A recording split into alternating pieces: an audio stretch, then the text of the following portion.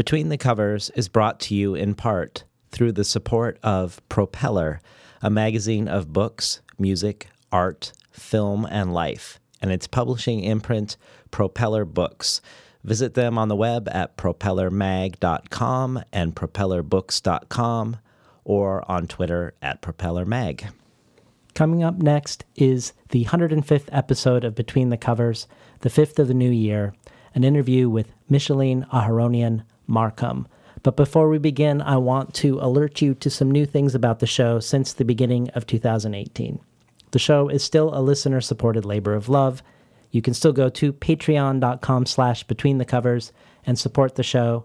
You will notice there that you can still get the fantastic co-written and out-of-print book, Vera and Linus by Jesse Ball. And as of the beginning of 2018, you will notice a growing archive of bonus material on the Patreon site, joining readings by Lainey Zumas, Yun Song Kim, Carmen Maria Machado, and Therese Marie Myatt will be two readings by Micheline Aharonian Markham from her forthcoming books, The New American and Small Pieces. Again, you can check this all out at patreon.com/betweenthecovers. Enjoy today's program. These stories are about the id unleashed. They're about the wildness contained in all of us. I think stories kind of have some kind of magical effect in the world. I think it's really hard to live without stories, and if somebody tells you, this is the way you're going to end up, you're lucky if you can forget that. You know, there's me, and then there's writer guy me, and then there's me working, which is the absence of me. It's just story. Had no idea how to write a novel, didn't know if it would ever come to fruition. Was working at a vet and kind of lint rolling puppy hair and cat dander off myself. They're almost like really shy animals. They will come out of the woods, but you have to stay very still. And you have to pretend like you're not interested in them. Artists tend to put their fingers in the wounds, in the silences. I believe in the role of literature as a catalyst for dialogue and new forms of thinking. All the stuff I'm interested in is thrown into the washing machine that is my brain, and it's put on spin. Good morning and welcome to Between the Covers. I'm David Naiman, your host. Today's guest is the Saudi Arabian-born, Los Angeles-raised writer Micheline Aharonian Markham. Markham is the author of 6 novels. Her first 3, Three Apples Fell from Heaven, The Daydreaming Boy, and Draining the Sea, form a trilogy that examines the Armenian genocide and its aftermath in the 20th century. The Daydreaming Boy was the winner of the PEN USA Award in Fiction, and her debut, Three Apples Fell from Heaven, was a New York Times notable book, a finalist for the PEN Hemingway Award for First Fiction, and is currently being adapted to the screen with its opening night scheduled at Cannes as part of their Refugee Voices in Film series.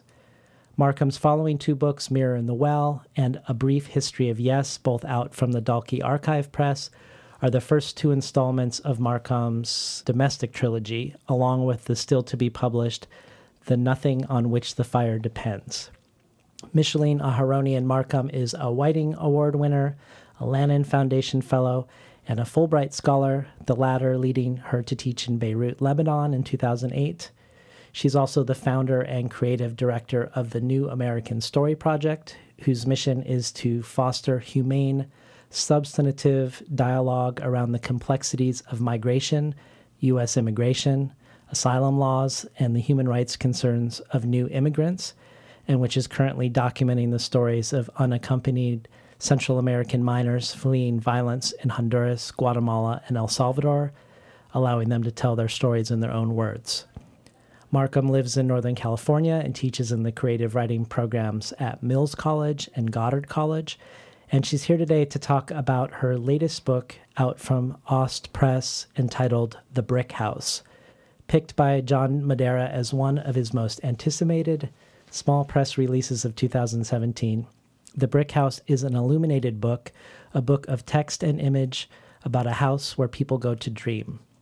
Inspired by Calvino's Invisible Cities and Kawabata's House of Sleeping Beauties, as well as by Armenian illuminated manuscripts, Markham commissioned Afghan-American artist and writer Fozia Karimi to create 10 original drawings to accompany the text. Ricky Ducournay calls the brick house fierce, fearlessly erotic, and always unforeseeable. And Carolina de Robertis adds, the brick house is a work of piercing beauty and visionary power. With spare, exquisite lyricism, Markham lays bare the raw hungers, horrors, and joys of human life as only the most enduring literature can. Welcome to Between the Covers, Micheline Aharoni and Markham. Thank you. It's great to be here. So you cite both traditional illuminated manuscripts and then William Blake's revival of them in a different context as influences for the brick house. And I was hoping you could speak to the role of illuminated manuscripts as they were in religious texts, the ways in which you saw Blake recontextualizing them, and then how those two influences might inform some of your considerations in this book. So I wrote this book a decade ago, actually, or I sort of conceived of it at least a decade ago. It took a long time not only to finish, but really to find a home, because I guess because in some ways it's a strange book. I mean, it is. I think of it as a novel, but it's not a conventional one, I suppose. There's no narrative through line. There's not a lot of. There's no characters really. It's not character driven, etc. But this is what I can remember. I became really. I mean, I'm interested in Blake's work, but it's really dense work, as you probably know, and there's something about the ways in which he sort of took this old, I guess medieval tradition and reimagines it in his own way, and makes these books. He himself saw visions, I guess, and so he writes these poems, and they're matched with the visions, and then he developed new techniques as well to make the plates for the books. There was something so beautiful about that and about what he does, and how that they're not illustrations in his work, but illuminations. And so I guess I'm realizing in ways that one gets to know oneself better through the many years of making books, that I'm really interested in how image and text work together, and the space that opens up in the imagination when image and text are almost contrapuntal or something like that. Mm-hmm. And I often have included photographs in my work, and in this case, Fozia, who is also a dear friend and an incredibly talented artist, was my student at the time, and I saw her work when I went to her house, and she often actually draws out of her dreams, and they're these really just whimsical, beautiful pieces, and I asked her at that time if she would illuminate this, because I have absolutely zero skill as a visual artist, which is why I often include photographs. But in this case, I wanted to try my hand at something like this because it's a book of dreams, and it seemed really, I don't know if conducive is exactly the right word, but it seemed like the right approach. And also at that time, I went to Yerevan. I think it was for the second time, and I went to the Museum of the Book. And Armenians are people of the book, and for whom books are very important. And in fact, during the genocide, there's all these stories of people who were sent on these death marches, and if they could carry anything, they carried the gospel. And many of those books are illuminated. And I got to see a bunch of them when I was in Yerevan. And you're not supposed to take pictures, but I had my phone with me, and I took all these pictures illegally and then sent them to Fozia. And so that also was a part of looking at the old Armenian books, looking at Blake, thinking about Blake. Fozia and I often would go to museums together and look at illuminated books and just working together in a way, although she completely came up with the artwork from the manuscript, a very early version. But it was also our collaboration. I don't know if that answers your question, but it does. Yeah. And there's this line from Blake where he says, awakening man from the sleep of reason. Right. And that seems to link this idea of illumination versus illustration, the fact that you're writing specifically about dreams. Do you think there's a connection between the difference between illustration and illumination, and waking life and dream life, in the sense that a dream isn't going to be an illustration of your life, but it's going to essentially perhaps be an illumination through the ways in which there's gaps between what you dream and what you live? Interesting. I hadn't thought about it in quite that way. I mean, dreams are definitely heavily, we might say, image-driven, right, and symbolic in a sense. Like, and they're strange. And they work with space and time in ways which are interesting and strange, much like novels can, which is what I love about the novel, that it allows for things to be together, adjacent really, that in the so-called real world are not, even though they're in relationship. And I guess I am interested in that, about how I sense these connections and relationships, and I don't see them in the world in a way. I see them in the world, I don't see them represented, and I often am trying to do that in my book. And I wonder if, too, like when I think about like image and text, I'm often seeking like how can, when you read something and you have that moment of the aesthetic shock, right, where the wonder or the awe or the re-seeing or the awakening, there's something about image and text together that I think forwards that, or something about it that it can happen. I mean, it does with Blake, and it's also never reducible, right? It's never, you can't reduce it down, as Carl Jung might say. The symbol is never reducible to one or two meanings. Yeah, and I love that too. The possibilities for reverberation, outside of what he would call reason. Yeah. So we're given a hint right away with the three epigraphs by Melville, Borges, and Eckhart that the book is going to engage with a relationship between the exterior and the inner or interior landscape, the inner and the outer. Eckhart says, "It is not outside, it is inside, wholly within." And Borges adds, "He understood that modeling the incoherent and vertiginous matter of which dreams are composed was the most difficult task that a man could undertake, much more difficult than weaving a rope out of sand or coining the faceless wind." I'm curious to hear just a little bit about your interest and or history with dreams. They've played a crucial role in other books of yours also. For instance, when I think of A Brief History of Yes, they believe they met through dreaming it into reality. So what compelled you in this case, unlike your other books, to sort of construct a book of dreams? And what is your history with them personally? About, I think, 12 or 13 years ago, I can't remember exactly, I went up to Port Townsend for the first time to teach at Goddard. Could have been more than that, maybe. And anyway, lots of things were happening in my personal life, and so I took a second job and I went up there. And the program was just starting at Port Townsend. And it's Port Townsend is pretty remote. It's about 2 hours from Seattle, and our program is housed on a former military fort. And when I got there, right before I left, I got very sick. And I didn't know anybody, and I flew up there, and I got really even sicker flying. I got there, and because I was so sick, I couldn't do what I was supposed to do when I was there. And I think I had to go up a day early for a training. But in any case, what ended up happening is the person who ran the program at the time took me to where I was staying. And it was this huge brick building, which used to house the soldiers, apparently. And I was the only person in there. And it's enormous. I mean, just this enormous building. It's dark. It was winter. And they put me in there. And I was in there very ill by myself for one night because no one else was there yet. I can't remember. And that building was pretty terrifying in and of itself. It was like had that old terrible green paint on the inside that all those old military buildings had, and the fort was like really half abandoned. Anyway, that night I had terrible dreams. I had pretty much the worst nightmares of my life. It's maybe more than you want to know. But and the weird thing about those nightmares, they were very, very violent.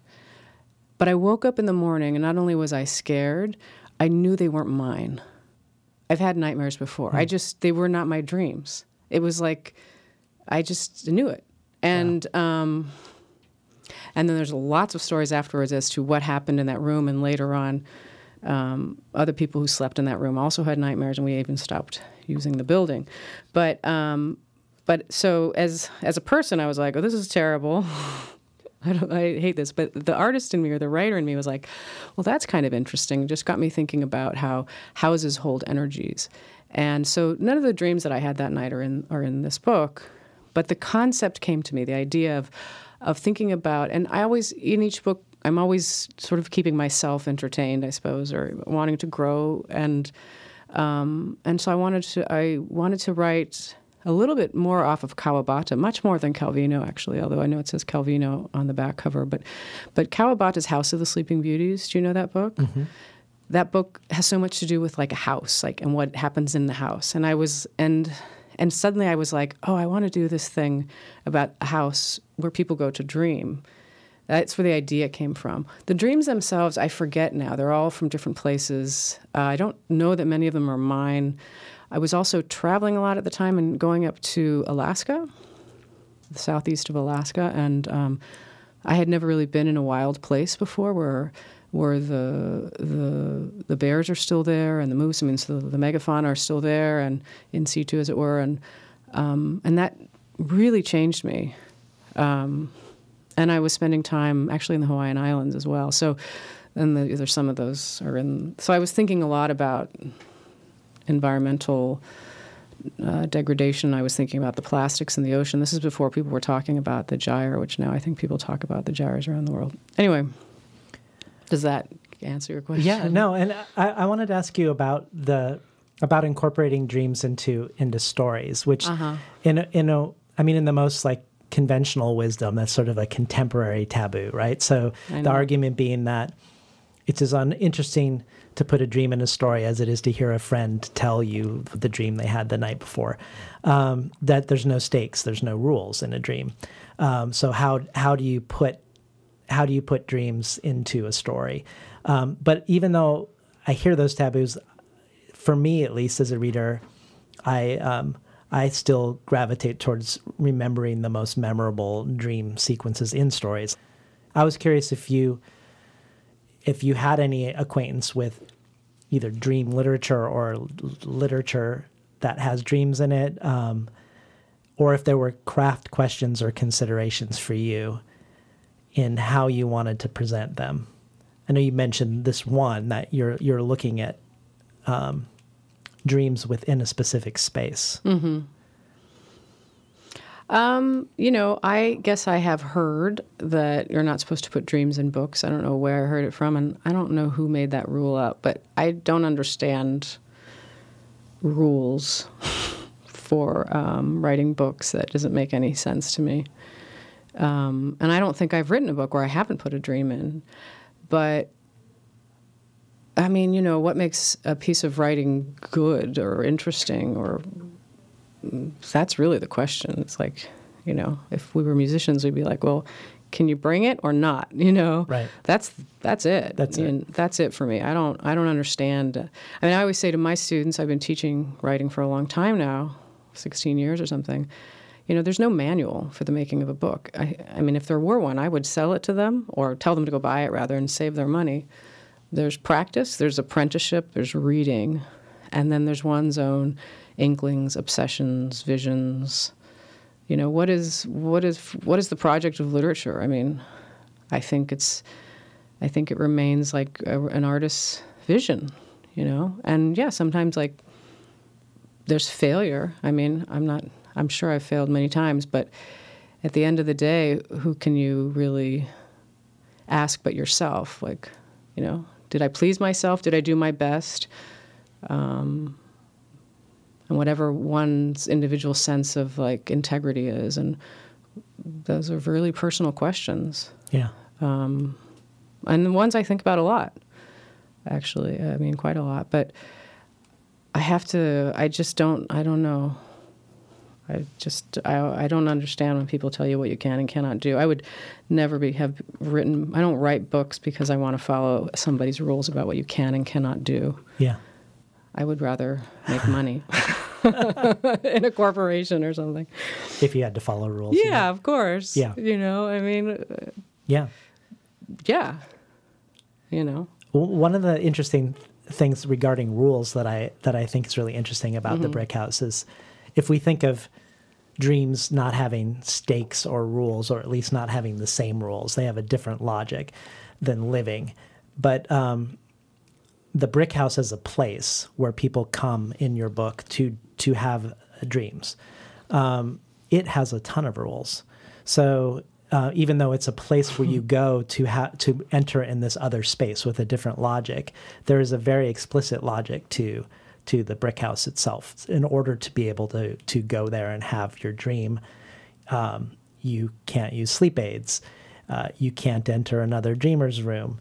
Each visitor is only permitted one night.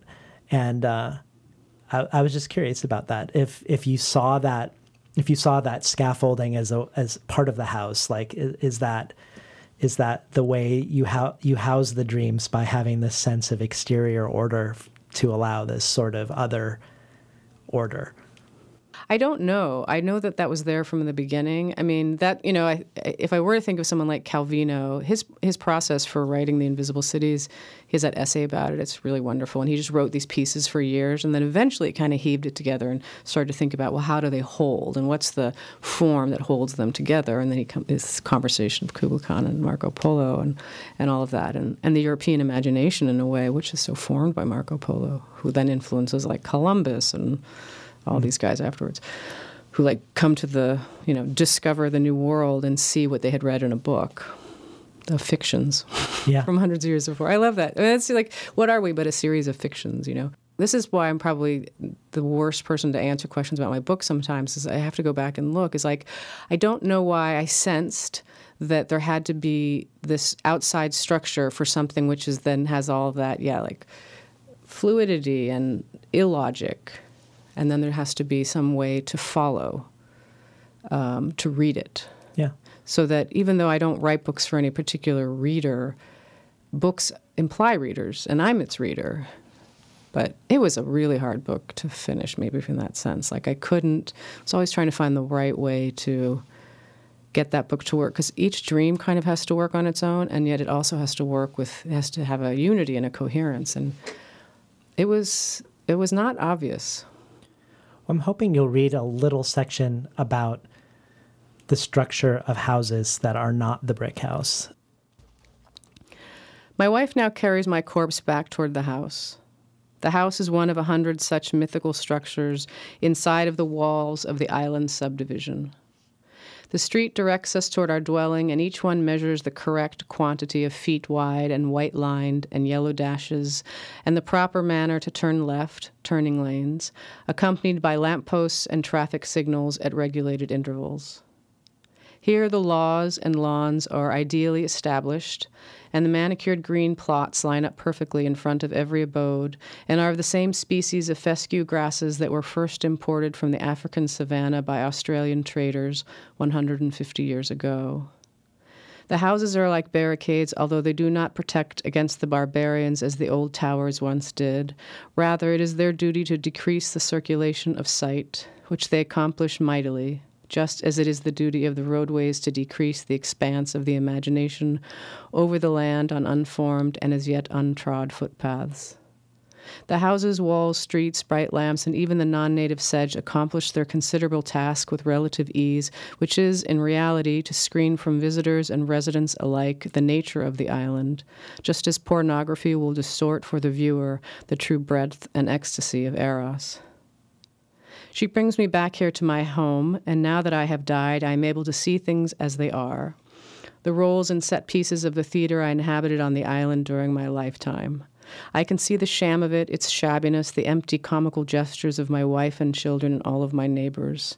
Only the sunlight and warm archipelago air and moonlight and new green growth on vines and trees and the surf and seabirds remained unadulterated despite the developments contrary to their nature. And when the monsoon came, and when the waters rose higher than my 2-story house, and when the winds tore the roofs off of the houses and blew the tarmac out into the sea, and the sky came down in a tidal wave as the wind opened its mouth and held up its fangs to bite off the houses at their cores, the sea waters rising further, and the trees leaning down like giants with giant fingers to break, to cut open, Then it was that I understood not only how the weather would eventually remove the glossy sham and silly painted lines and rules and tightly corseted ladies with their ideas of what to wears and how to looks and how the children should behaves, but more than this, that it would release us, as it did my rotting corpse, back into a watery grave. That the island would eventually throw off its inhabitants and even its landmass and return like a child to the bosom of the mother, to the sea and the sea floor. We've been listening to Micheline Aharoni and Markham read from The Brick House. So if we take this motif from the epigraphs of interior, exterior, and also what you were talking about the way place can manifest visions or nightmares, obviously a house can create an interior and exterior. And this idea that you present in this excerpt of houses being barricades against sight and roads against imagination, that the structures we build can either further or prevent seeing or further prevent fellowship and connection. And so these houses that you're describing are sort of the anti-brick house in a way. Like they're preventing seeing. They're intended to, even though the person telling us can see what they're doing, the people in them are intentionally sort of blinding themselves. And it reminded me of something you said once in an interview about your experience growing up in Los Angeles, of being a sense of placelessness or disembodiment, which I imagine you might argue arises from the design of the place. Right, or the lack of design, but then something. Yeah. I'm often struck by how, I don't know if you are, but I was recently in Texas, went to an art museum, and I'm forgetting the architect's name, but the museum, the building, it's a Japanese architect, was so beautiful. And we walked in, I was actually with Fozia, we walked in, and like the way that the energy in the room was, because of the angles of the building and the glass and the light, you felt it. I felt it.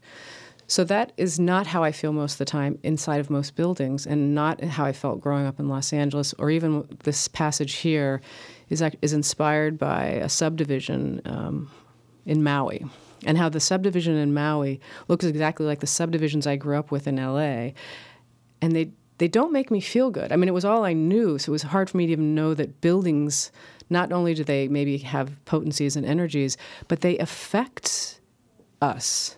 They just, I mean, I'm not an architect, and I haven't even studied architecture, but just the ways in which these angles and the material and what they do to us, and also when they're constructed to be so out of harmony with the place on which they're, built, is also so strange, and then America's such a strange place. I mean, if I just speak of the United States, or where I live in, a pretty new settlement, is so strange. All of it's just so strange. Yeah. Things on top of things, and then we know, like in L.A., I knew nothing about Los Angeles. I knew nothing about California. I mean, I never learned any history about the place I lived in, which is it creates, what's that? I don't even know what the word is for this disconnect that is created when that happens, because the land affects us so much, the weather, the light, and our abodes, You may know more about it than me, but I don't. I don't think. I think most of the time I don't think about it, because I just stop. We cut it off. But like every school I've ever been in and taught in, they don't make you feel good. Yeah, the spaces are helping you cut yourself off in a way. Yeah, from your senses, your body, your feelings. Yeah, It's. I wanted to read the description of Babylon in the book, The Myth of the Eternal Return, and then ask you, because it feels like you're sort of presenting the brick house as an alternative way of seeing, like an alternate building that creates a different possibility of sight. So, oh, that's nice. And anything I have to say, I mean, I'm sure this is not helpful, but like, I do all of my thinking in the writing, and I think that's why it's hard to articulate outside of it. What am I thinking? Because I'm really thinking in the writing, or as Morrison said, writing is inquiring. And so when I'm writing a book, I just do tons of reading and tons of research, and I go way in, and then I forget everything. Does that happen to you? I just can't remember it. Yeah, I mean, that happens to me. But if you're forgetting everything, you're doing a pretty admirable job in the moment. Good. What page? I'm just going to read this to you. Oh, great. Actually. Okay. So this is from The Myth of the Eternal Return. The map of Babylon shows the city at the center of a vast circular territory bordered by a river, precisely as the Sumerians envisioned paradise. This participation by urban cultures in an archetypal model is what gives them their reality. And what's interesting to me, it's interesting to me that it also reminds me of this Ursula Le Guin quote that says, "Children know perfectly well that unicorns aren't real, but they also know that books about unicorns, if they are good books, are true books." And so we have these two quotes seem to be arguing that a world without the imagination is a less real world, and that perhaps a city is more real if it acknowledges the imagined. And I wondered about that in regards to this structure, that the brick house in the brick house. But also, like you talked about, how these structures, say in Maui, aren't reflecting the land, but maybe they're also not reflecting human imagination either. Yeah, or very few human imaginations, probably whatever the forces were that brought those buildings into being. Economics, I'm guessing, as much as anything. Or yeah. Well, what do you think about these two quotes that that put together the idea of the imagination and reality in a way when maybe more commonplace usages of both would put them as in opposition? Whatever people call reality, to me, if you press on a lot of it, seems like a series of fictions that a lot of people believe in. Does that make them real? I mean, they certainly can carry powers and they can do all kinds of things, sometimes terrible things. But that doesn't make them true. I mean, we all agree to many lies, and as a collective, both nationally, internationally, et cetera. And I've always been interested in pushing on and getting a sense of what you might call the real. Well, dreams are part of reality. We all close our eyes for several hours, hopefully at least 6 to whatever it is, 10 a night, and we dream. That's part of our reality. I don't think of it as separate from reality. Yeah, I don't understand those divisions, and I think they're false ones. And I think that, I think so much of what imaginative literature is trying to think about is, what is it? What is life? What is the real? And what are we here? What are we doing? And being witness to its times. And realism as a style, often for me, is the style least capable of contending in some ways with, because for various reasons of what it is, what the real is. Mm-hmm. I like that. That's, yeah. She's great, Ursula K. Le Guin. I was at a table with her once many years ago. I can't wait to read your book. Oh, thanks. Yeah. Yeah. She was a really extraordinary person. She was an extraordinary person. Yeah. One of the things that I really enjoyed in reading The Brick House is the way you describe the house. So contrary to this subdivision that you read us about, there's a lot of imagery around eyes and around seeing in the book. So the windows of the brick house look out like eyes. The house is described as having 13 eyes. We also get references to the blind prophet Tiresias, to a blind horse, to black-eyed salmon, to the moon as a white eye, all sort of connecting this idea of seeing or not seeing. I was hoping you would just read a one paragraph actually on page 39 for us that would give an example of this. Sure. This is from The Full Moon. I stand in front of my home with my neighbors in the city of B. The air is red-tinted, and I look up into the night-red sky and see the full moon. The full moon looks down at me with its white eye. There is no break to the looking and the looker, so that the moon is looking up at the moon and I look down at me, and we are traveling out beyond the seeing, and death is looking and no eye is looking, and happiness is there in the merger, so that the cosmic loneliness ends and the looker looked and seer seen and light lighted. And we have spread out like a black galaxy bird in flight, so that the heart which feeds the blood, the lungs which oxygenate, I break the moon's hold, or the moon breaks from me, I from I. I am afraid to travel farther, and I look again to my neighbors, continue the story of my day, of loves denied, of the drama of lost employment, of the highest felt feelings of new purchases, new resentments, remembered slights, plumbing problems, recipes for chicken on the bone. The black white light galaxy behind the red sky, the full white moon still calling continuously. Been listening to Micheline Aharonian Markham read from The Brick House. One thing that somebody might not pick up on when they hear you read it is that you use these invented conjoined words, not just in The Brick House, but in a lot of your books. And so there are these negations. So the word in this case is no I, the word no, and the word I, not the I as in the organ, but the I as in identity, are one word conjoined. And you have a lot of these negated conjoined words: not seen, not dreamer, not volition, not dying, not eyes. And it made me think of the Adi Shakara quote that you employ that says, "For seeing things as separate is the sole cause of otherness." And the reason why I thought of it is because these invented words feel sort of like Zen koans in a way. Like, I wonder if by inviting the negation into the word, if that's different than negating the word. So by like allowing the negation into the word, if maybe that's hinting at the limits of language, or the ways in which the normal use of language might inadvertently create otherness because it's not allowing that opposite somehow. Like, if I was just curious about, I know I'm spinning off into my own theorizing, but maybe more simply, you could just talk about why you return regularly in your books to these words, and what function you feel like or what effect they're producing.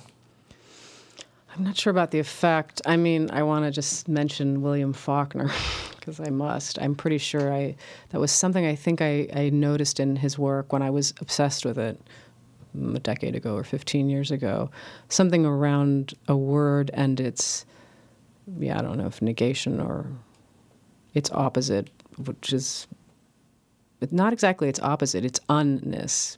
There was some real energy in that for me. And I don't know if it's that,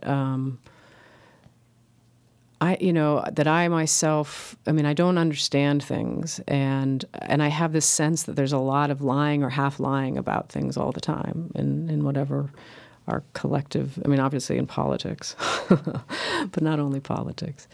And I think sometimes I'm trying to get language to open, again, that's probably a big Faulkner thing. He does it so beautifully, like to try to write about what I sense. And sometimes language, rather than really accessing what I think is true or beautiful or real, papers over it in a way. It obfuscates. And so I'm always like, how do you crack it open and make it do more and have this energy, or so that it allows us at its best to see again, to see anew, to not be complacent, not only in whatever in our lives, but really in our own imaginations, keep running down the tracks that we've gone down before, and then we're not seeing. I wonder if these words that we've never encountered before, and we're not quite sure how they function in the sentence, if something about creating that unknowing or not knowing or mystery is part of being able to connect. Like when you're talking about language, maybe a flatter language being something that would be obscuring to connection with the other or with otherness. If something about the tolerance of not knowing entirely seems to me connected to these words.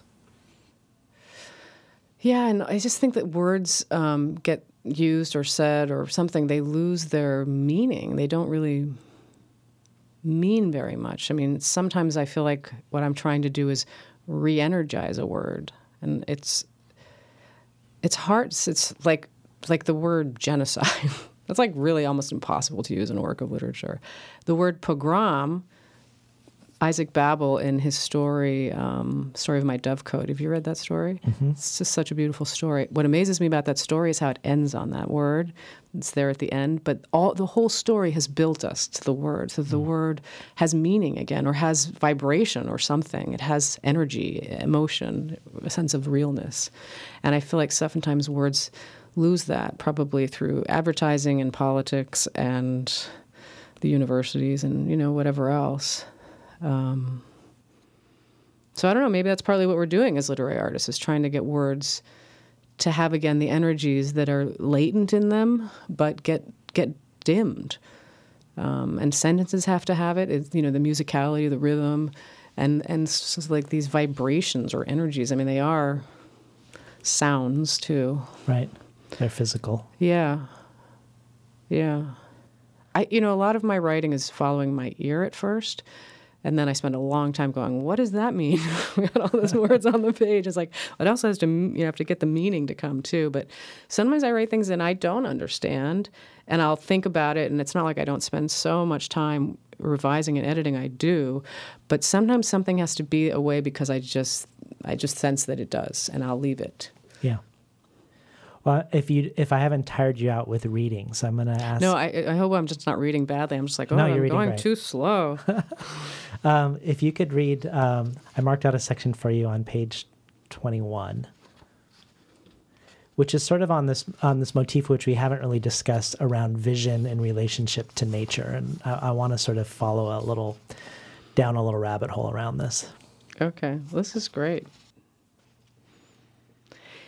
He was alone, and the landscape was barren of trees, but it was obvious to him that at one time there had lived many trees in this earth, and not because he could see the stumps of trees, for there were none, but because he felt the keen absence of the wind's arches and resting places, the unecho of bird songs and untrippings, not trillings from branch to peak, the insects unloudly unsuspended in midair triumph of leaves and trunk and vine.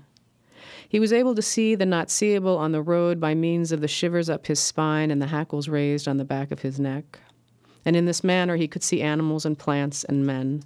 He could see grief, and it was like the seam of the horizon, badly sewn, thick, blue, white, black, and scarred upon his cornea.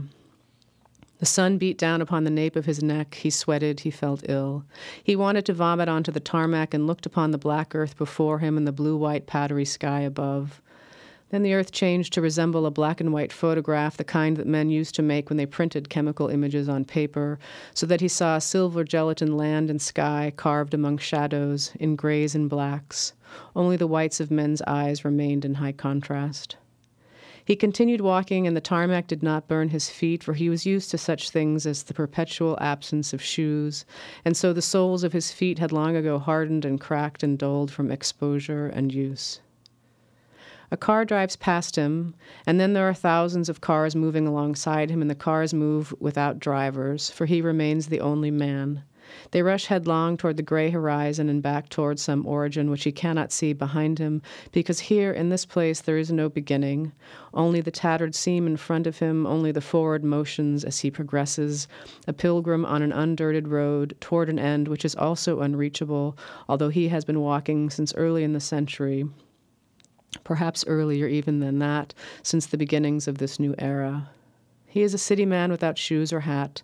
He breathes deeply, and the car exhaust is bitter in his mouth and nostrils. The black soot collects beneath his nails and inside his nose and mouth, and as dew once did on the leaves of trees. He cannot stop his forward movement.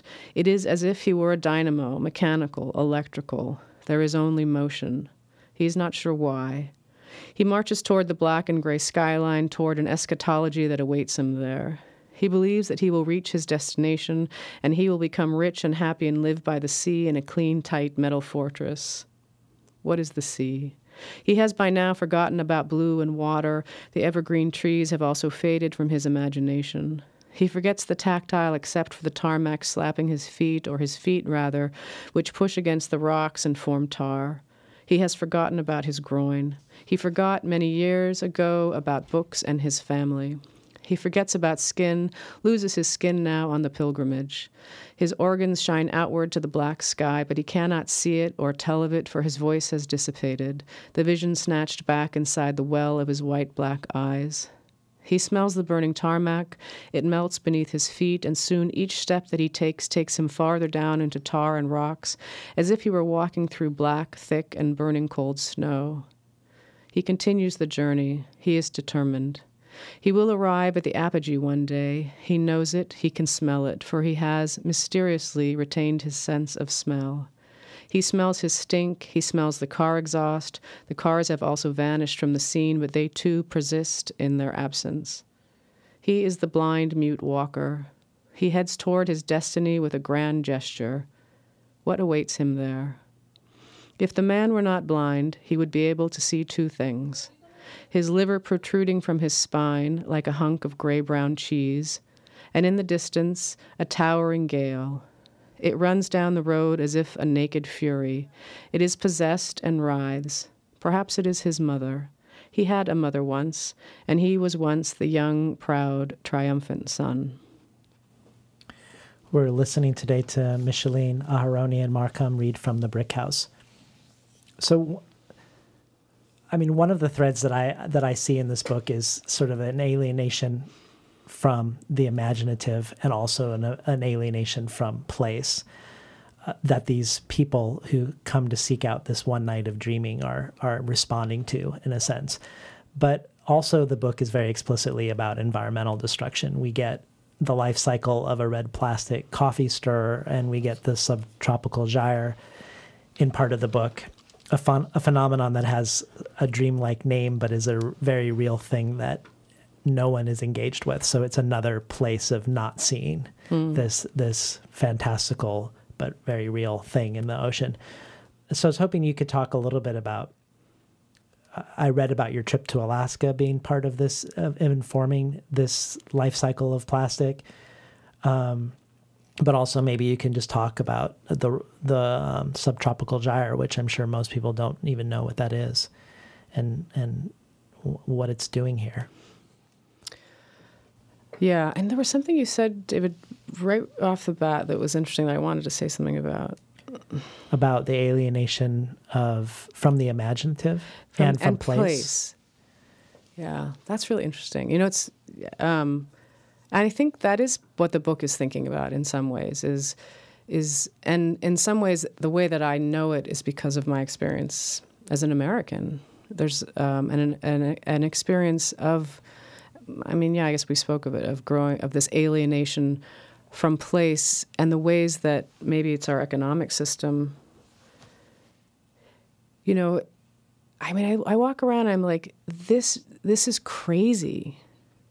Like these fictions of the things we're doing, they make no sense. Plastic. It's completely nuts. To have a stir, I mean, there's a dream in the book because I was fixated on it, to have an object which will last 50 to 200,000 years or more and have its use be at the time of stirring it in your coffee and then throwing it away. It doesn't go away. You know, the Earth is a biosphere. I mean, it's like, and so I think a decade ago when I was writing this, I started just thinking about things like that, because when I was up in Alaska, we found plastic and like tennis shoes from Japan. I mean, we were hundreds of miles. We were just miles from any other human settlement, and there was nothing nearby. And then I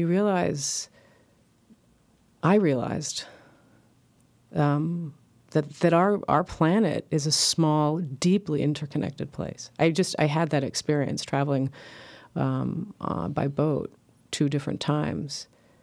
That like the illusion of the city, the illusion that food is in a market, you know, as if it weren't built on an extremely complex system of interconnectedness, relatedness, and of course we have these economies. And I just knew it. I was like, this can collapse. We're not seeing it. You can live in a city in the buildings and then all these styles and clothes and everything we get obsessed with, and it's like, it can all really quickly, it'll go. I mean, now we're seeing it, and people are talking in this way now. But this was before I was not seeing it so much in the main news, and then I became obsessed with the gyre. Now there are people who have talked about it, and there's quite a bit of reporting on it. I mean, can you tell us what the gyre is for people who don't know? There are many of them, and let's see if I can remember. The gyre that's near Hawaii, which is the one that I became obsessed with, near meaning like not next door, but it's close to it. I can't remember how many miles. It's closest to one of the atolls, which also is in the book, that I think the United States owns. It's about the size, or used to be about the size of Texas. And it's these places on the earth, in the oceans, where however the patterns of the ocean are, they become dead spots, or where things are not moving. And they're filling and are filled with plastic. I mean, just filled, like feet down of plastics. The thing about plastic is it just gets smaller. It doesn't go away. And so the birds are eating it, the fish are eating it, the whales are eating it. I recently wrote a small piece on this whale found, I can't remember where, and and animals are like dying of starvation. They opened up the whale's guts, its stomach, and it had like, an engine cover, 800 plastic bags, a hose, a bunch of children's toys in the gut of this one whale. Yeah. And there are many gyres now. I don't have the exact figures on, all of them or where they are, and they're creating havoc. The thing that scares me about us as humans and the imagination around this is it seems to me like we can get excited as a species about trying to come up with a technological fix. Like we'll figure out a bacteria that we're then going to unleash that can eat plastic in the ocean. Right. Whereas it would require no technology at all to just stop making plastic. We've our entire existence on the planet, like 99.99999% of our lives have been without plastic. So it would just require a backing up, like a restraint, which seems like particularly complex for humans to do. Like we seem to, I don't know if we're wired, or maybe it's just corporate capitalism is wired this way rather than humans, because I could imagine maybe other cultural iterations in the past wouldn't have been wired this way. But I wonder when the solution from a logical perspective is a simple solution. It's very simple. I know. Many things, and that's why children see so clearly, right? Because they see it. They're like, why are you doing that? That's crazy. Yeah. Why would you put poison into your food and then eat it? Doesn't make any sense. But this thing you're saying about restraint, no, we don't restrain. I mean, that dream is about that. It's like a forward movement. It will play out. There's no, I believe we can change. I do. And I believe consciousness can rise and things change. They can change. But we're not good at restraining ourselves. And I don't think other species are either. I mean, that's one thing. And you talk to my biologist friends, and that's not like the strong suit of many species. Like, I'm going to restrain myself. No, probably any species would try to do, take over their habitat. Right. But we're an interesting species. We're very young. I mean, how long have we been around, Homo sapiens? 200,000 years, maybe a little bit longer. Very young. And we're like on the brink, whatever that brink might be. Maybe it's 500 years out, I don't know, of disaster. And maybe it's 50 years. We are exceptionally, we only walked out of East Africa, they estimate, 70,000 years ago and walked all over the earth and then made boats and this sort of thing. But then we have this capacity, which is the imagination, which I don't know that other species have language, and I'm not diminishing any other species. I don't believe in this dominion thing at all, but there's something about this thing that we have through the imagination and language that is extraordinary for good and, for things that aren't so good. We will organize around these fictions, which maybe, not so great. I mean, what is racism? It's a fiction. We're the same species. All of it is fictionalized invention. I mean, I'm not saying a lot of horrible things don't come as consequence. They do, they have, and they persist. But it doesn't make them true. It doesn't mean they weren't based on a lie. Well, I want to take a strange, I don't know if it's a detour or a pivot, but I want to see about a connection in this book between. So we have the dreaming, we have the environmental destruction, the absence of seeing in physical structures. And we also have this connection between, which seems like a connection between the love and the sex in the brick house and the story of nature's destruction in some regard. Because it feels like the way that love and sex are portrayed is as if love has seasons, as if it has a life cycle, and we're going through the life cycle of a red plastic coffee stirrer in the book, but we're also going through the life cycle of romantic love. We have chapters titled "Love," "New Love," "The End of Love," "The End of the Love Affair" 1, 2, and 3, "The End of the Marriage," and much like in your previous book, "The Brief History of Yes," the brick house feels like it's creating this nexus to me, like a love, nature, dream nexus. So in the Brief History of Yes, it was barnacles and songbirds interwoven with a relationship falling apart. And then dreams were playing a role in how the relationship came together. But I didn't know if you had any thoughts on, the subtropical gyre, the earth growing sick from us, and this sort of life cycle like iteration of the beginnings and ends of romantic relationships in the brick house. I mean, I don't know. I don't know if I don't know if I can answer that question because I haven't thought about it like that, and that's a really interesting question. I mean, I think that's maybe what time and good reading and distance gives, but I always write these books from like deep inside and then slowly try to come up and then go, okay, well, it has to work as a book and it's got to have but it doesn't mean that I know why some things are together in a way either. Yeah. I'm just thinking about them in the way that I think in this. Well, the way that I experienced the dreams in relationship to this partly was because it feels like this book, it's about love and solitude in a way, but it doesn't feel like it's just about solitude post-love, but it also feels almost like the solitude of post-nature. Huh. Like if there was no more out there, if all you had was the interior of your own mind, so you're in sort of the negative of, like the negative version of a dream, like you were trapped in sort of your own self-reflecting narrative back to you. The solitude of that, of not being confronted by otherness. Because when I think about that, brings me back also in a way to those strange words you create. When I was talking about how maybe there's something about them being beyond our grasp, like we can't entirely understand their function. If there's something important about there being actual things in the world that are not, whose function we don't entirely understand, if the not knowing is part of fellowship in a way in the world. I don't know where I'm going, but I don't know because I don't know either. I mean, I think that's what, whatever the great sense of awe and mystery that one has, even just like with the moon. Like, did you see the eclipse recently? I didn't see the lunar eclipse. A friend of mine did, and he's a photographer, and he said he had this moment. It was so extraordinary.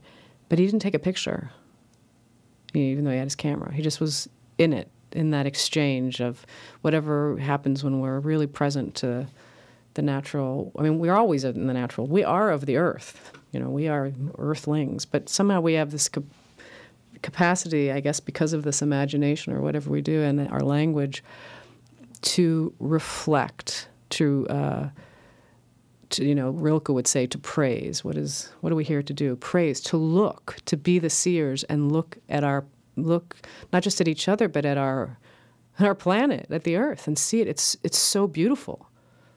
I mean, I've been reading Coleridge's notebooks, and he spends a page on a fern. Just the beauty. I mean, there's so much beauty and wonder in so many of the Earth's systems, animals. I mean, just like plants. Like, what is photosynthesis? Does anyone really we don't? What is it? What is gravity? I mean, you think about these things. It's like we don't know. We're here and we're witness and we're incredibly innovative and smart animals, but at the same time, at the same time, we seem anxious and fearful. And that anxiety and fear gets pushed into ways which are dangerous. It tends to consolidate, I guess, movement towards some people having power, a lot of power over other people. And this is, I think, not good. I mean, I'm reading The Master and Margarita right now. The book is all about that, the day the devil comes to town. Well, the devil shows you, the devil... There's a quote. Do you know this book at all? Yeah, I love that book, actually. I love this book, too. I haven't read this translation. But you know that his epigraph from Faust at the front, going off here a little bit, but I was just reading it on the airplane and made me think of Donald Trump, actually. So the epigraph to The Master and Margarita, which is, this book that took 10 years to write, and it's basically about authoritarianism in a way, and Stalinism, and many other things. It's extraordinary, by Bulgakov. But at the front of it has an epigraph from Faust, right, from Goethe's great book, which I can never finish for some reason because it's so hard. But anyway, and the quote is, Faust asks Mephistopheles, the demon, he says, "Who are you then?" And Mephistopheles, the demon, says, "I am a part of that power which eternally wills evil and eternally works good." I don't know why when I read that, it's something that it's like that way of just getting us to move out of how we think and think, like, does the evil that he says there, and that's why I thought of Donald Trump. I mean, does Donald Trump just reveal us to ourselves? Right. This is who we are right now. This is what we've done. That's part of it. Yeah, well, I mean, I was thinking about how, like, when he did the State of the Union address, apparently they were running advertisements of his corporate donors on the website, so you could watch the address and see who was giving him money. And I was thinking, well, we get upset about that. It's terrible, but in a weird way, that is something that's always happening. Right. Regardless of who the president is. Of course. And it's just an issue of decorum. Right. In that regard. I'm not saying that that's the only difference between Trump and these other presidents, because there's No, but he makes you see it. He makes you see some things that we're pretending aren't there. Exactly. Also. Yeah. I mean, I've for years I've been struck by, in the New York Times, you've been reading this article about a genocide in Rwanda, whatever, when that happened. And then there's an ad right next to it for diamond wedding rings. I mean, it's weird. Just like those weird things. Yeah. I don't know if this is a I know, you might want to cut all that from this, but I just think about, like, what are we doing? Yeah. It doesn't make any sense. We need to see it. We are on a collision course.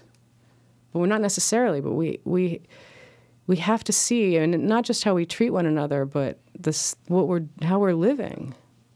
And he displays to us our greed, our vapidity, our narcissism, our obsession with fame. Yeah, he embodies. He does, and he doesn't pretend otherwise. No, and that has been growing in this country. I mean, reality TV is like, all this. So maybe that'll be the good that comes. That people will be like, no, this is not. We are not going to do that. We are going to choose differently. We have free will. Whatever it is. Yeah. I don't know. Well, I wanna take this idea of seeing, of structures that prevent seeing or further it, of our awareness around place or a lack of awareness around place, around this issue of environmental destruction, but also here when we're talking about even the embodiment of certain things in the body of Trump. I want to talk about bodies in relationship to this narrative, and then maybe just wonder about whether there's a link between the absence of bodies in certain narratives and maybe our absence of seeing nature. But there's a nested doll quality to the book. So where the physical structure called the brick house is mirroring the physical book called the brick house. Each room of the house is labeled with a letter number and a pictograph, a system that sort of mirrors the text image structure of the physical book. The house has 7 rooms. The book has 7 chapters. Even though we are talking about dreams, we're also talking about dreaming bodies. It it's bodies who come to the house to dream. The house serves as a body, but it also is described like a body that houses dreams. It has eyes. So you did this interview with Jason DeYoung at Numero Sank, and you mentioned how you noticed how many books there were where the body doesn't exist, where we are with a disembodied mind throughout the entire book.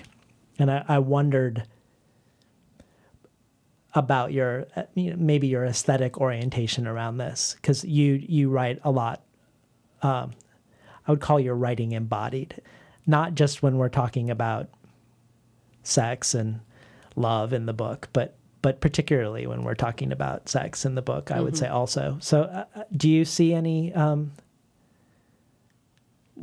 to us a little bit about the body in literature and like what you've noticed absent and what you feel like you're doing. I haven't thought about that in a while. I think in my early years, I was like, where's the body? And particularly the body of women, probably, because I was raised Catholic, and even outside of that, just there's as relates to the body of women, there's so much, and that's all being talked about much more now, but less so then, even with feminism and in the 80s and 90s and sort of when I was going to college, but just the shame around the body, and particularly for women around a woman's vagina,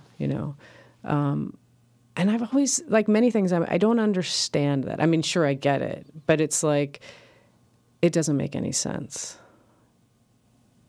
It doesn't make any sense. So I think I wanted to, it's like the mirror and the well, right? Sort of have the bodies and have the terms for a woman's body, which I don't even think I can say on the radio.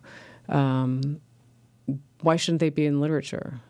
I mean, some of the oldest art on earth, as far as I know it, are those stones in the form of the labia of a woman, just like those beautiful sculptures of the Virgin, whatever, they're 30,000 years old. So I guess I probably had like this, project. Put the bodies back in, both bodies, male, female, the bodies. And not just that, but it's like, you're making me think about these things. I haven't thought about them in a while, but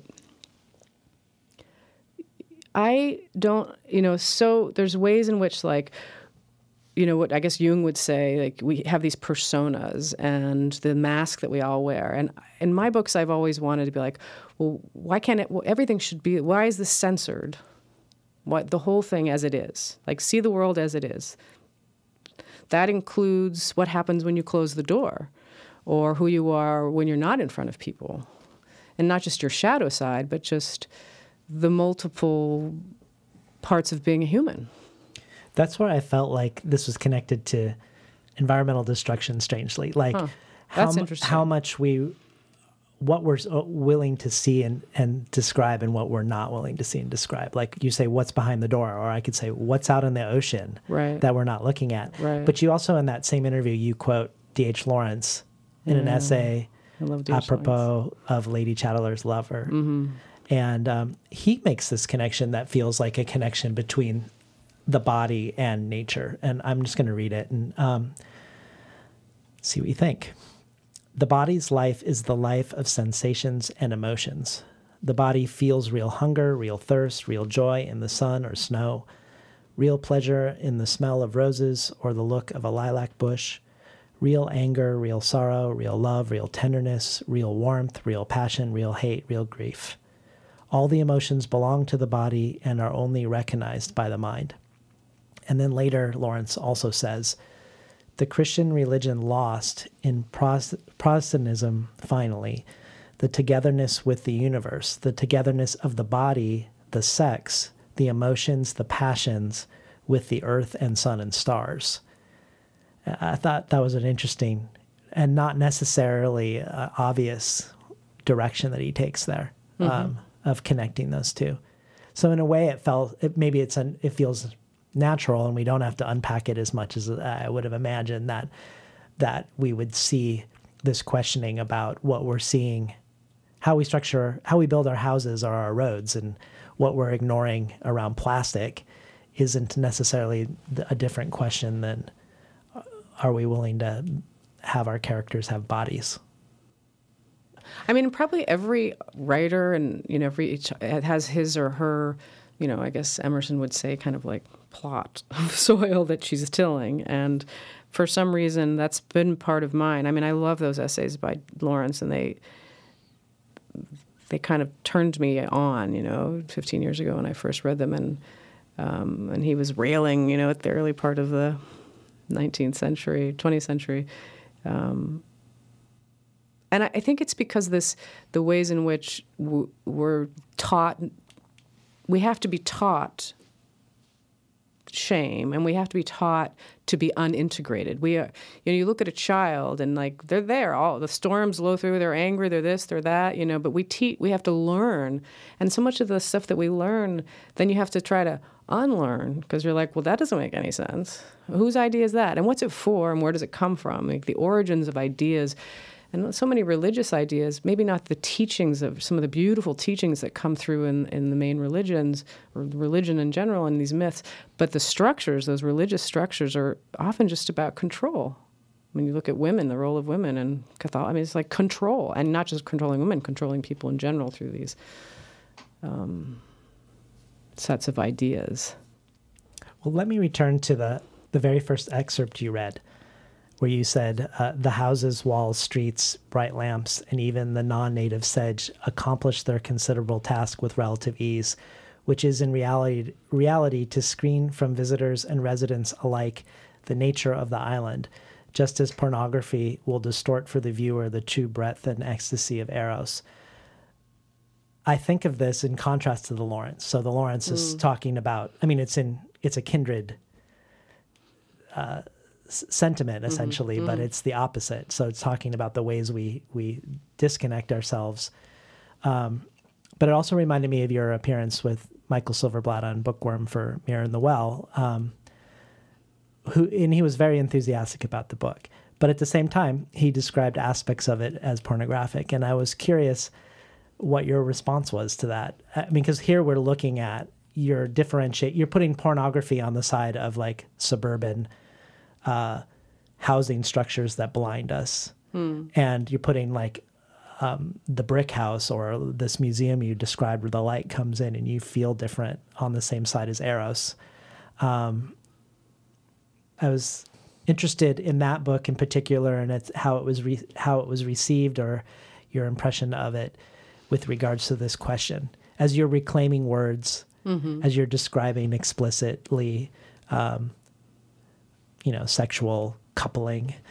Well, okay, so let me see if I can keep my train of thought here. But the thing about pornography that I don't like, and I'm not opposed to it, but the thing I don't like about it is that it does what D.H. Lawrence says. It basically does dirt on sex. It makes sex dirty. And that's such a diminishment of sex. I think sex in all of its possibilities, whatever they may be, and some can involve the spirit and the high connection of love, and others are just pleasure and ecstasy in the physical way. And I'm like, okay, that's great, but to do dirt on sex, that I don't like that. I guess I would say. And I don't remember that Silverblatt interview. I don't think The Mirror in the Well is pornographic in that sense. I mean, I think pornography, different from erotic fiction or erotic films, like I think the one of the best films I've ever seen is In the Realm of the Senses. And they're, having sex, the actors are, through much of that film. Have you seen that film? I haven't, actually. It's unbelievable. Why? It's so true. It's so honest and so beautiful. And it's really intense. It's about sexual obsession. That's kind of a real thing as far as I know. And that some people thought it was pornographic. But for me, pornography, not just the dirt on sex, but lies about it.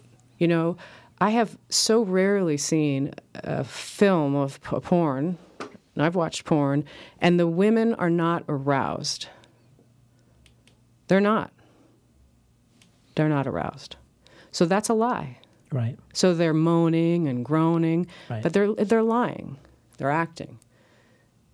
And so that's the other thing. It's filled with lies and half-lies, like a lot of TV.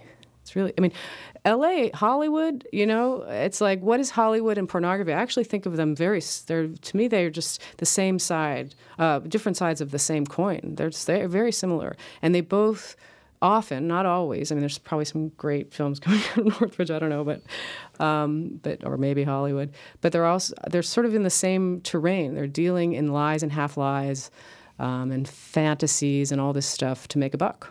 And have you seen Godard's Histoire du Cinéma, the 8-hour No. collage history of cinema? No. It was on TV in France in the 80s. Oh, really? Because the premise of it is looking at what Hollywood showed while the Holocaust was occurring, essentially. Yeah. And so he puts these images. Wow. And then shows you Sid Charisse and Watching The Realm of the Senses, if you haven't seen that film. I want to. We watch lots of Japanese films, but I'll have to convince my wife on this one. Amazing, I think. Not everyone does, but when it was shown at Cannes, people walked out. Yeah. It's intense. I mean, it's a very intense film, but it's... Yeah. Yeah. I mean, why sex pornography? Or what? I mean, what I think of is the worst pornography is the violence in film and TV. Violence as entertainment to me is pornographic, or whatever the term is. It's not right, and I'm in a minority, including my partner, who's like, I love it, and I'm like, I don't like it. I don't think it's right. Yeah. I don't think it should be used as an entertainment in that way. Well, there's a line that I just copied down because I loved it so much in The Brief History of Yes, the silent, unlanguaged tongue of her interior that felt both sexual and more than sexual. It's not, I don't know, it was a beautiful moment for me. Which is kind of like literature, what it does at its best. That made me think, I was having this conversation with my undergrads the other day, and this is probably what got me writing books in some ways. I don't know if it did you. Is to read a sentence in someone else's book or sentences, and they don't have to be anything like me through their gender or culture or language, and you read a sentence or a scene or something, and they have articulated what is in your own interior, your own, and maybe you didn't even have it in a sentence in your interior, you just felt it, and then it's sentenced, and then there's a recognition. And that kind of recognition, that's why literature for me is just so extraordinary, because it crosses time and space and culture and language, and it's revolutionary, as Blake might say. It has this incredible capacity to increase not only our cognitive ability, but our empathy. Yeah. We walk, in each other's shoes. We really do. We are. I just read Zora Neale Hurston's wonderful masterpiece again, Their Eyes Are Watching God. And every time I do, it's just extraordinary and such a joy. And she so captured that moment, that language of the times, 1930s, Eatonville, Florida, African-American. It's like, what a beautiful thing. What a gift. Yeah.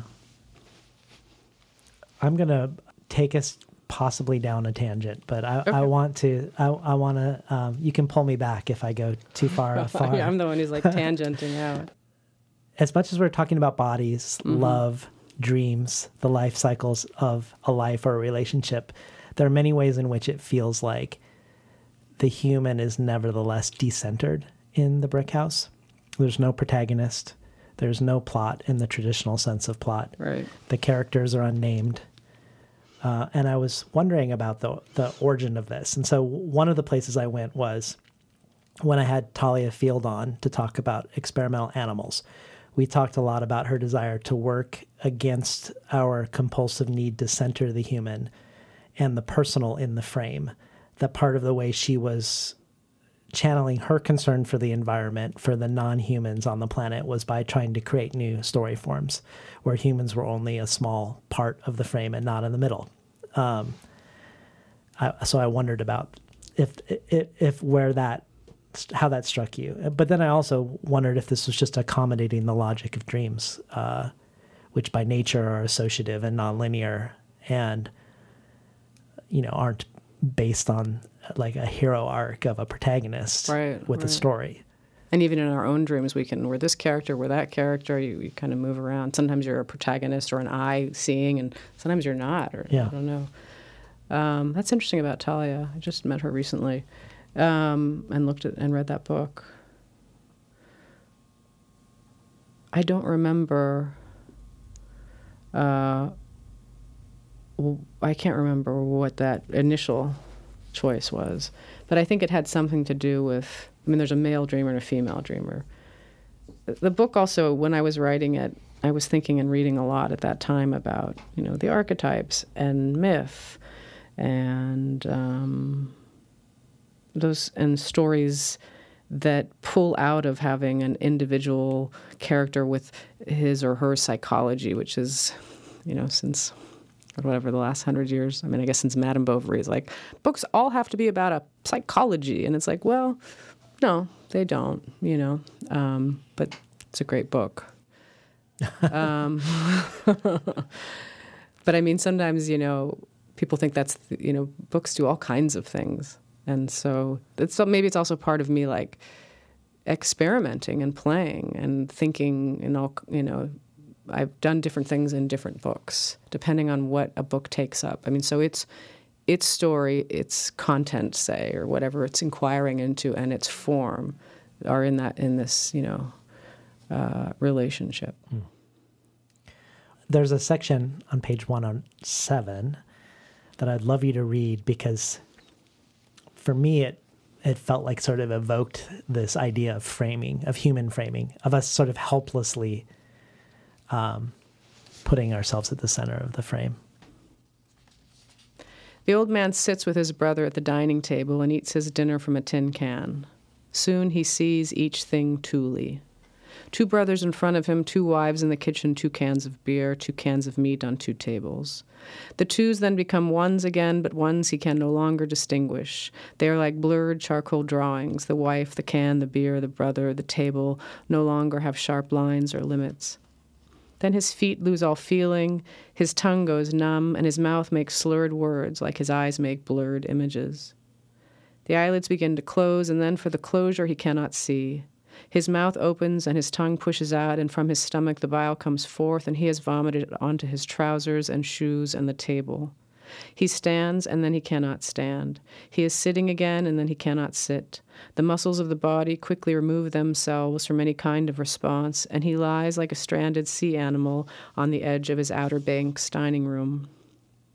He is losing the movement of his fingers. Now the lungs begin to undo their up and back movements. The liver does not circulate. The spleen is white and becoming fatter. The can of meat stares at him from the table. The small animals that were inside of the can, brought from abroad as an uninvited souvenir, smile congenially. Happily they trip around his bloodstream like girls skipping down a lane. The small animals lived in the dark, unoxygenated earth. The small animals traveled a long distance. The small animals ate his nerve endings like he ate the canned meat. The ambulance rushes him to the hospital. His wife holds his unfeeling hand, touches the unfeeling eyes. Machines push his lungs open and closed. With each machined breath, there is oxygen moving into the blood and waste moving out of his mouth. He is traveling in the river of his own blood. He is having the dream about the man who tries to run and cannot run. The machines push his lungs as Sisyphus pushed the giant boulder up the mountains, only to see it fall down again. Then he is running very quickly, as if he were flying almost, for he has awakened on a football field in America, and he is the football star, and the game is mid-play, and he sees in the crowd of onlookers how his mother and father hold their hands up into the air in the form of the conquering V. His wife is happy, his brother is relieved, he is V. I've been listening to Micheline Aharoni and Markham read from The Brick House. It was chilling to me, that section. Like, for some reason, this idea that we're all inevitably going to think of ourselves as the star on the football field in our last moments on Earth. Yeah. Like, I don't know. There was something pretty powerful about that. I wrote that dream a long time ago, and then, do you remember we had that outbreak of Ebola? Mm-hmm. And that freaked me out, because that's like an Ebola scenario, and I wrote the dream way before that happened. Yeah.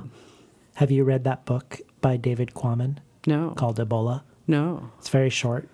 It's like 80 pages, and it's amazing as a story, too. Wow. Like, you'll be on the edge of your seat, and you will not stop till you finish. Wow. It's amazing. And speaking of not seeing, we don't talk about, like, the the huge number of gorillas that were killed by Ebola. Like, so people were walking around in the forests seeing just all these dead bodies of gorillas. You're and kidding. The way it first started was a tribe taking infected meat of a gorilla back to the village and eating it. Right. I knew it had jumped from primates. Yeah. But they had it first, and they also suffered it. Terribly. Wow. Yeah. So there's a ton of gorilla Ebola victims. Wow. So, and there's not that many gorillas in the wild. No. I don't think it's even 2,000, right, or something. I don't know. No. Well, to come back from that tangent, you have a remarkable number of books on the horizon. So I was wondering if maybe you'd be willing to tip your hand on some of them. Like, so for instance, I was curious. I'd love it if you would talk about the New American Story Project on its own, but also if you could talk about it in relationship to your book, The New American, presuming that there is a connection between the two. Yeah, there definitely is. So The New American, which will be out, I'm not sure, end of 18, probably likely early 19, Verso is publishing it, is a book that I wrote. I started it in 2012. And at that time, I was doing a bunch of research about Mexico. I've written about Guatemala before. And I thought I was going to write about the drug wars in Mexico and what was going on there, because it seemed for Mexican writers and journalists, so many were being killed. And as I read about it, I thought, I want to write about this, or think I ought to, or something. But then I ended up, as I did more research into Mexico, I started following the story of Central American migrants who cross Mexico, because Central Americans, predominantly from Guatemala, El Salvador, and Honduras, who are coming north, fleeing for their lives, because that region called the Northern Triangle has become one of the most violent places on earth. I mean, the states are basically failed states. They can't protect their citizens. Gangs, drug cartels, corrupt police, ineffective judicial systems, etc. So people, if you're a woman, the rates of femicide are much higher than Mexico. I mean, there's no protection for women and children. So anyway, people are leaving, running out. It's a humanitarian crisis. But when they hit Mexico, it's a very dangerous place for them, because they were undocumented from the time they come into Mexico, and many people, drug cartels most notably, the Zetas and et cetera, are taking advantage of them. And so all the smuggling is now run by the cartels, and so anyway, people want to get a dollar out of everybody every way they can, so people get kidnapped and extorted, and these are poor people who are coming, mostly. But so I started doing this research about migrants, and then I ended up writing a novel, which is The New American, about an American kid. He's Guatemalan American, and he's a dreamer. This is before anyone talked about the dreamers, because it was quite a while ago. And he gets deported. He's lived in the United States his whole life. He's a UC Berkeley College student, traffic infraction. He finds himself in a village in Guatemala where his parents are from. They had fled the Civil War. And he decides, I'm going to go home. I have my life there, and he has a girlfriend, and he's in college, and he decides he's going to go back. So he's kind of the guide for the book, not having no idea what he's getting himself into, really.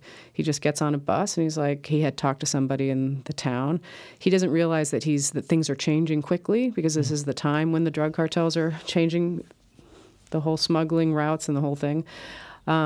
So he gets to Mexico. He meets up with 4 Hondurans, and it's the story of their coming back. They ride on the tops of the cargo trains, which is very dangerous, as many people did. And so anyway, it's a very narrative book. Unlike every other book I've ever written, it starts in the beginning, it goes to the end, and Emilio, the main character, it's like a close third person on him. Because I just felt like, this is a story that demands this kind of storytelling. So it was different from anything else I've ever done. When I was writing that book, like as with all my books, especially the historical ones, I do lots of research, but I couldn't read any books about it because it was in the moment happening. So I did all this research on YouTube and crazy things like that. I didn't go to Mexico. I was afraid to, actually. I don't know. And as I did tons of research, and I speak Spanish, so I could read the papers in Mexico and El Salvador, et cetera, and tried to find all these. I learned so much from hearing people's first-person accounts. Like I did the same thing when I wrote Three Apples Fell from Heaven, about the Armenian genocide, people telling their own stories in their own words. And there wasn't that much. There was some, but not that much. Just like there wasn't that much at the time. This is before the whole Dreamer movement started. And so when I finished that book, I was like, I want to start a project so that when this novel comes out, which has taken a long time for other reasons, that there's a project whereby people can tell their stories in their own words. This is a novel. It takes, it does things through the imagination that novels do, but I wanted the project to be a way to record the voices of refugees in support of telling their stories in their own words. And I know I'm going on here, but probably in a little bit, like my grandparents were refugees, my grandmother, and orphan. She was an orphan. And, so much of my work has been like trying to write in what wasn't written in some ways, as I understand it, her story, among others. And I thought, well, why can't we I'm alive now. I can listen and record stories. So the New American Story Project came out of that. It came out of a class. I took some of my grad students into a local high school to do a creative writing class. It turned out 28 out of 29 of those kids were refugees from Central America. They were part of that crisis in 2014 where many children came because the violence was spiking. And the project has gone on and developed, and now there are three of us who work on it.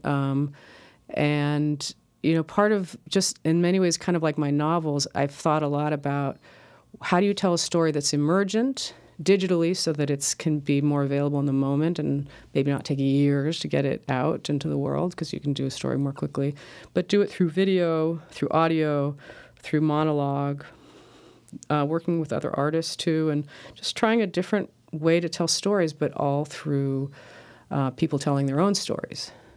So we don't just interview the kids anymore. I've interviewed 44 people, and half of them are actually like immigration attorneys, people who work in those countries and who are anthropologists or humanitarian activist workers. So because the kids actually, when I talk to the kids and I've interviewed them, they can say, this happened to me. They actually often are not able to put it in a larger context. What happened to those countries? How is it connected to the United States? What's the legal process in the United States? I mean, the lying and obfuscation right now as immigrants are being targeted, used as political pawns. I mean, not only does it make me sick, but it's it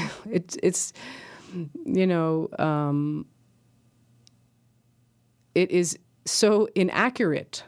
It's just this base manipulation, to use and other for, in the ways that we know. But, and I just feel like, well, you just try to tell things as they are. This is how the law actually works. Like we have asylum laws for people. If you arrive at our southern border and you say, I'm afraid, there are laws that protect you, and there's due process for those people. Thank goodness. This comes out of the Second World War. So the New American Story Project people can interface with now, but is the New American your next book coming out? Yeah, so the New American will be my next book, and that's not going to be out for, 10 months or something.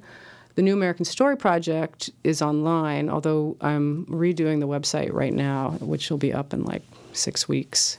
We are now working with, instead of just grad students doing it on a shoestring, we're working with a designer, and it'll look better. Be easier to move through. Yeah. And what are you working on now? That. I can't tell you how much time the New American Story Project takes. Yeah. And I have to finish final edits on the New American. And so when both of those things are done, I have a novel that I'm halfway through that I haven't returned to in about a year about a woman and her double I'd like to get back to. I have a 17-year-old who's going to go to college, so I work on that too.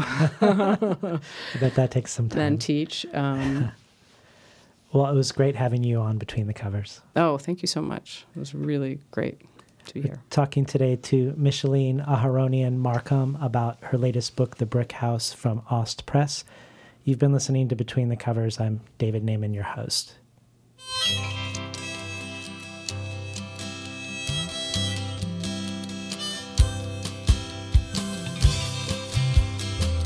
Today's program was recorded at the studios of KBOO, volunteer-powered, non-commercial, listener-sponsored, full-strength community radio from Portland, Oregon, found at kboo.fm.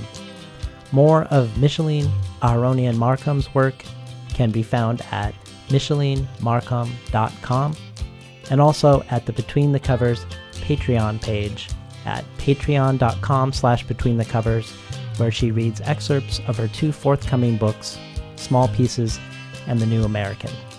Finally, I'd like to thank Imre Lodbrog and Barbara Browning for creating this outro. Their album, Imre Lodbrog e Sapatita Mi, can be found on iTunes, and Barbara Browning's trove of ukulele covers can be found at soundcloud.com/Barbara Browning.